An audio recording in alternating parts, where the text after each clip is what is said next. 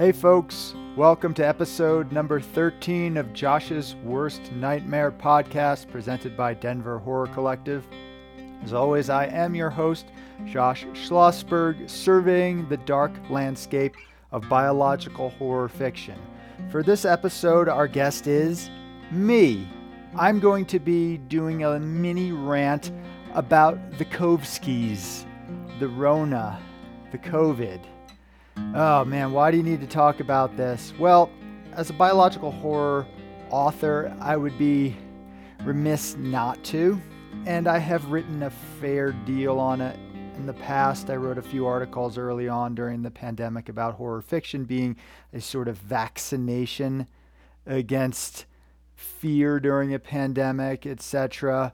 Now, I want to make it clear there's a big difference between being afraid and then not doing the things you need to do. So I've been a very strong advocate for let's do what we can, as much as humanly possible, really, to slow the spread of this, to end the pandemic. I've been advocating for strong public health measures since the beginning of this. I've even been a part of a little advocacy group with journalists and public health professionals, medical health professionals, to do something about this in Colorado. And I'm going to try not to make this very political, but of course policies are necessary to address pandemics, so it's hard to not make that political. But let's see if I can just keep this in the realm of horror fiction. Now, I deliberately didn't take notes, so this wouldn't be very long, but here's what I've got to say. Maybe a decade ago, I wrote a novel. It was never published, and you'll see why in a minute, called Pandemonic. And it was about a universal healthcare activist. And he was working with an organization that was trying to pass universal healthcare. And it was all based on my experiences in the environmental movement. I just translated it over to that. But all you really need to know is he infiltrates what he believes to be a anti-healthcare organization, and he finds out they're actually a religious order or a cult, but they call themselves a religious order that worships viruses as their literal gods. So basically in this cult, you have an initiation ceremony where you catch a disease from somebody in the group, and it starts at a more minor level, and then you catch that disease and you have to spread it to a certain amount of people in the population, kind of like going on missionary. And once you spread it to enough members, you get to rise up to the next echelon, so you get to catch that next disease, and it gets progressively worse into fatal diseases. And the protagonist has reason to believe that the leader is going to release a genetically engineered virus into the population, and mayhem ensues. The novel had very little interest, maybe because it wasn't as well written as it could have been. I'll always acknowledge that, right? Especially that was 10 years ago. It was hard to classify in a genre. Here I am making all these excuses. But I honestly think it was just too weird a concept for people to wrap their heads around. Like, what are you talking about? The idea of deliberately spreading viruses? And what's all this about pandemics? None of this is likely, blah, blah, blah. Now, I had been researching disease and pandemics since H1N1, and that's sort of what triggered my interest in this. And it's what gave me my idea behind the idea of worshiping viruses as gods, because I remember there was about a week when that H1N1 hit, and I was following all these science journalist listservs, and I was like, oh man, this might be the end. It might be all over. You know, that was back in 2009, I believe. And part of me almost gave up thinking, well, maybe humans are just here to spread viruses, and we're here to do their biddings as if we're their followers and they're our gods. I had that crazy thought almost to relieve my own anxiety, to be like, well, it's all okay. This is how it's supposed to be. And then, of course, all my research uncovered how humanity did seem to evolve from microbes, and then we have all of these microbes inside of us, and even our organelles are based on that. So our mitochondria is based on some form of primitive bacteria, and their religion in Pandemonic is that all life came from viruses and bacteria. And as I did more research, it seems like it's strangely true. So anyway, fast forward to 2020, and sure enough, a pandemic happened. And we're now in the situation, or we've been in the situation, where we have a percentage of our population that is, I don't want to say deliberately spreading disease, but it almost amounts to that. It almost amounts to, at the very least, deliberately not doing the things they know they need to do to prevent spreading disease. So you can call it whatever you want. I think people are saying people are deliberately going out there murdering one another with viruses is inaccurate. I'd say the best analogy I've been able to come up with is it's akin to somebody who gets into a vehicle every night after drinking a 12 pack and it turns their headlights off on a rainy night. Most of the time you'll probably be fine. It's an extremely reckless thing to do, and sooner or later you're probably going to hit somebody. So that's the seemingly nuanced way I want to look at this. Now, other than the fact that I predicted this with my ridiculous fiction that nobody wanted at the time, which now it's almost too cliche to write about. Before it was too absurd, oh, come on. And now it's like, oh man, this is too close to the truth. So what is the relevance of horror fiction, biological horror fiction in a world of pandemic? I don't know. I stopped writing about viruses and bacteria, which I've been writing about for over a decade in my journalism, but also in my fiction, once the pandemic started, because I'm like, well, what's the point, right? The reality has me beat. But perhaps what we can glean from this is not necessarily the horror of the disease, right? And I just want to make it clear, I am in no way downplaying COVID. I think COVID is awful. I think if you actually look at the numbers, if you look at what's called excess deaths, so you trace in each country how many more deaths they had last year or in this year compared to previous years, the numbers of deaths worldwide seem to be around 12 million right now. And this has not ended. Even people who don't die, now, it's largely the elderly, but not entirely. And a lot of people are like, oh, it's just the elderly, or it's just people who are overweight, or just people who have some sickness. To me, that is completely opposed to modern human civilization. The idea that, oh, well, if you're not fit, you're just going to, the fittest you can be, you're going to die. I don't accept that at all. But younger people have died and are continuing to die. But aside from that, there are people who get this long COVID, who get all sorts of weird things that people don't really know how to put their finger on, but it seems to be a pretty devastating disease often. But of course, the reason why this spreads so easily is because most of the time it's not that awful, and so people can dismiss it or their symptoms aren't that bad. When you have a disease like the first SARS that drops you dead pretty quickly, it doesn't spread as far, or the symptoms are more obvious. But here it's like, oh, I must just have a head cold. So that's the deviousness of this whole COVID. So I just want to make it clear without belaboring the point, because obviously all the information is out there. COVID's a big deal. I take it very seriously, and I do think that we should actually be having a stricter response to it, as many countries have, and they've actually been able to alleviate it. And that brings me back to my point. COVID is awful, but what's worse is the human response to it. And so that's what we see in a lot of those zombie movies and a lot of zombie books, zombie fiction. It's not the zombies themselves that are necessarily the most horrible. It's the humans, and it's the human reaction to that world. So we see in things like The Walking Dead, which is very emblematic of that world, but obviously occurs over and over in zombie films.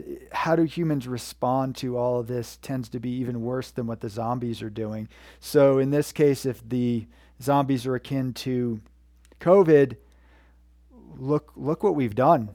Look what we're doing. Look how we're just standing back, or at best just pointing fingers. And I think, again, I don't want to make this about the politics of COVID and all that, but I think that the reckoning we've yet to have around COVID is the understanding of the human psychology when we drop ourselves down into difficult situations. And of course, war, famine, poverty, things like that, and pandemics in the past have shown us this, but we haven't had it in, say, the developed world very much for a while. And this is showing some very ugly truths. And it's basically that we seem unable as a species to make I'm trying to pick my words very carefully here, to make a distinction between something we'd like to have happen and the actions necessary to make it happen. And the psychology behind this is something that I think we're going to be delving into for decades, if not longer, about how we were willing to sort of just let all this happen. How and this is not Republicans versus Democrats purely. I do believe in acknowledging real life things, and sure, for the most part, it's been Republicans who have been more dismissive about this, more conservative folks, let's put it that way. But I have seen plenty of people who are leftists and organic people who are operating pretty much the same way. And then we have politicians who claim to care about this and who are doing next to nothing. And I think in a way that's almost worse because it's a false sense of security. So I want to damn everyone. That's my goal. Equal opportunity damnation. But again, that's not what this podcast is about. This is about horror fiction, biological horror fiction. So what we see is the biology is terrible, right? There are these awful biological things that harm our bodies and harm our minds. But beneath it all is the psychology. And I think that's just the deepest, darkest pit. And yes, what humanity brings into the world, I believe, can be both more loving and compassionate than, any deer or squirrel on the planet. I don't think squirrels have malevolence, but I don't know if they necessarily have overarching kindness. I don't know if they're going to be tucking their broken-legged squirrel friend into a bed and feeding them soup. I don't think that they have that consciousness and awareness. Maybe if there was a race of super squirrels, they would be very kind.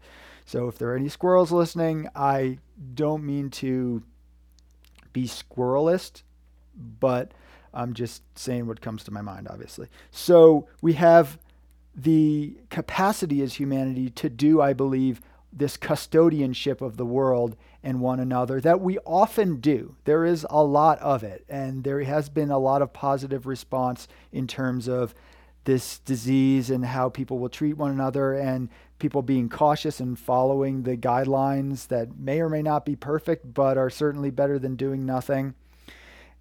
It's more our political structures, I would say, but ultimately it's our reward and punishment mechanism for politicians. The politicians are like, this isn't real, get a lot of pats on the back, strangely, but politicians are like, this is real, we need to really do something about it. They're not going to get as many pats in the back even from people who agree with them, because part of them is like, well, I don't like being told what to do, and I don't want people thinking that I'm pro restrictions or anything like that.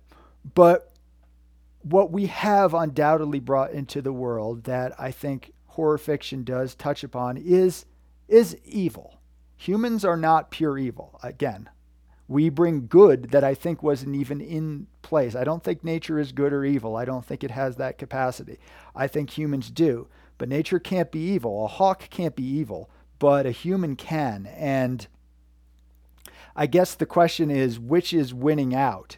And which wins out in difficult situations? So maybe a clear-eyed look of this is that, you know what, there's been more good than evil during this whole pandemic. People have been very compassionate to a certain degree, things like that.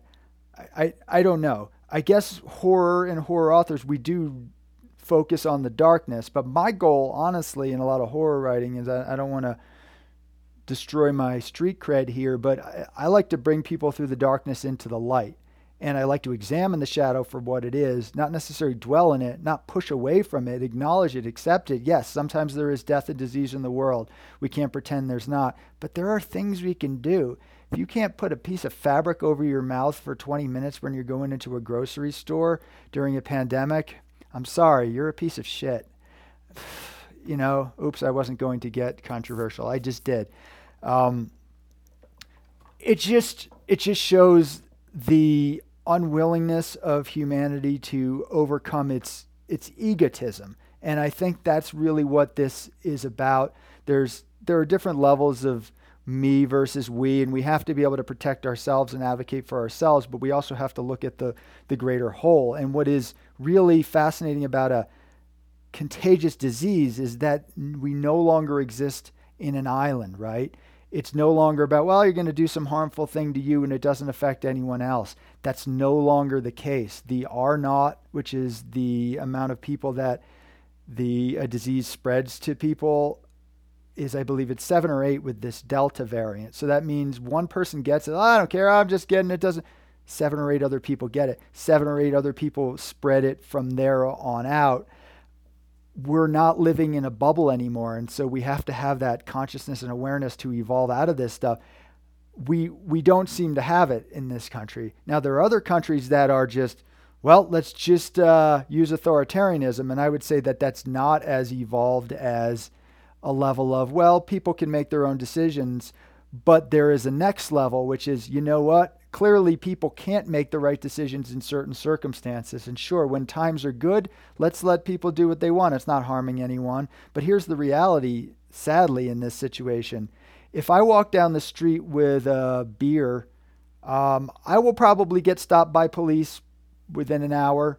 I'll probably get ticketed. And if I won't stop doing that, drinking one beer on the street, they'll probably arrest me and, for disorderly conduct. And that's literally not hurting anyone, right? I think we can all argue that me walking down the street with one beer is not harming anyone. Yet you can defy all of the public health measures that have been put in place by states when they were actually put in place. And you can own a business that's doing it. And in a few circumstances, in a few areas, you maybe got a slap on the wrist. But I investigated this very deeply. 99.99% of the time, nothing happened. So that's the world we're living in. We're like, I don't have the liberty to walk down the street with a beer, but we have the liberty to spread contagious disease. And I don't have any answers to this. I think the only answer is the answer for all of our ills, so to speak, is to see the bright side, to reinforce the positive, and accept aspects of the negative that are necessary, but not to just allow things to happen just because they're happening. I don't think that is wisdom. I think every good thing that we all take for granted these days was somebody in the past going, you know what? No, we can do a little bit better than this. So I think ultimately, though, the only answer is we need to evolve. We need to evolve through these stages of egocentric, where it's all about me, to group-centric, it's all about my group or country or whatever, to world-centric. You know what? This is a worldwide problem. So what does this have to do with horror fiction, Josh? You're kind of going far afield here. Well, I don't pretend that I'm not trying to say things sometimes in my stories. I try to lead with a cool concept, a powerful plot, and in-depth characters in realistic situations, then maybe get a little bit unrealistic. But yeah, I think I've got stuff to say, and maybe it's not worth saying or hearing, but I'm going to keep doing it until somebody stops me. And I think we need to evolve up. And the way we evolve up is, frankly, to look at the shadow. Okay, here I am tying this all together in a neat bow, right? I wasn't sure if it was going to happen. So horror helps us look at our individual shadow.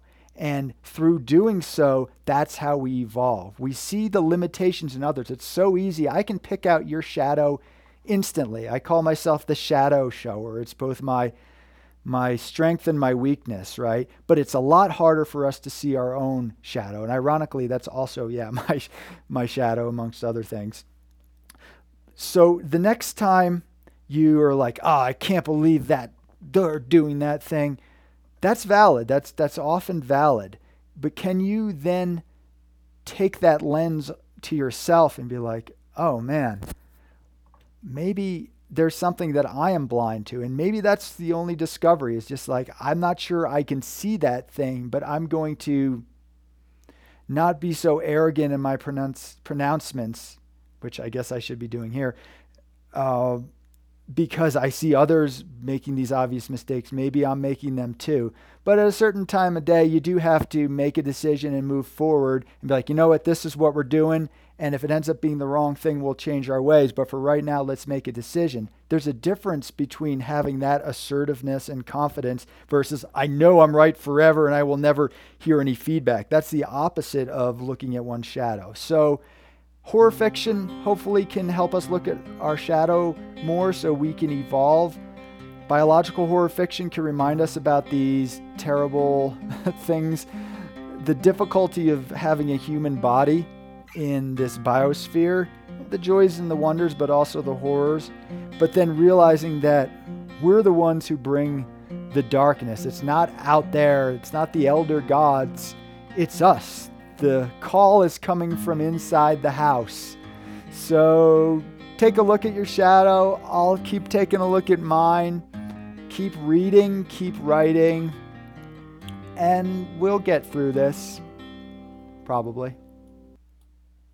Thanks for taking a trip with me through Josh's Worst Nightmare, where I, Josh Schlossberg, survey the dark landscape of biological horror fiction presented by Denver Horror Collective.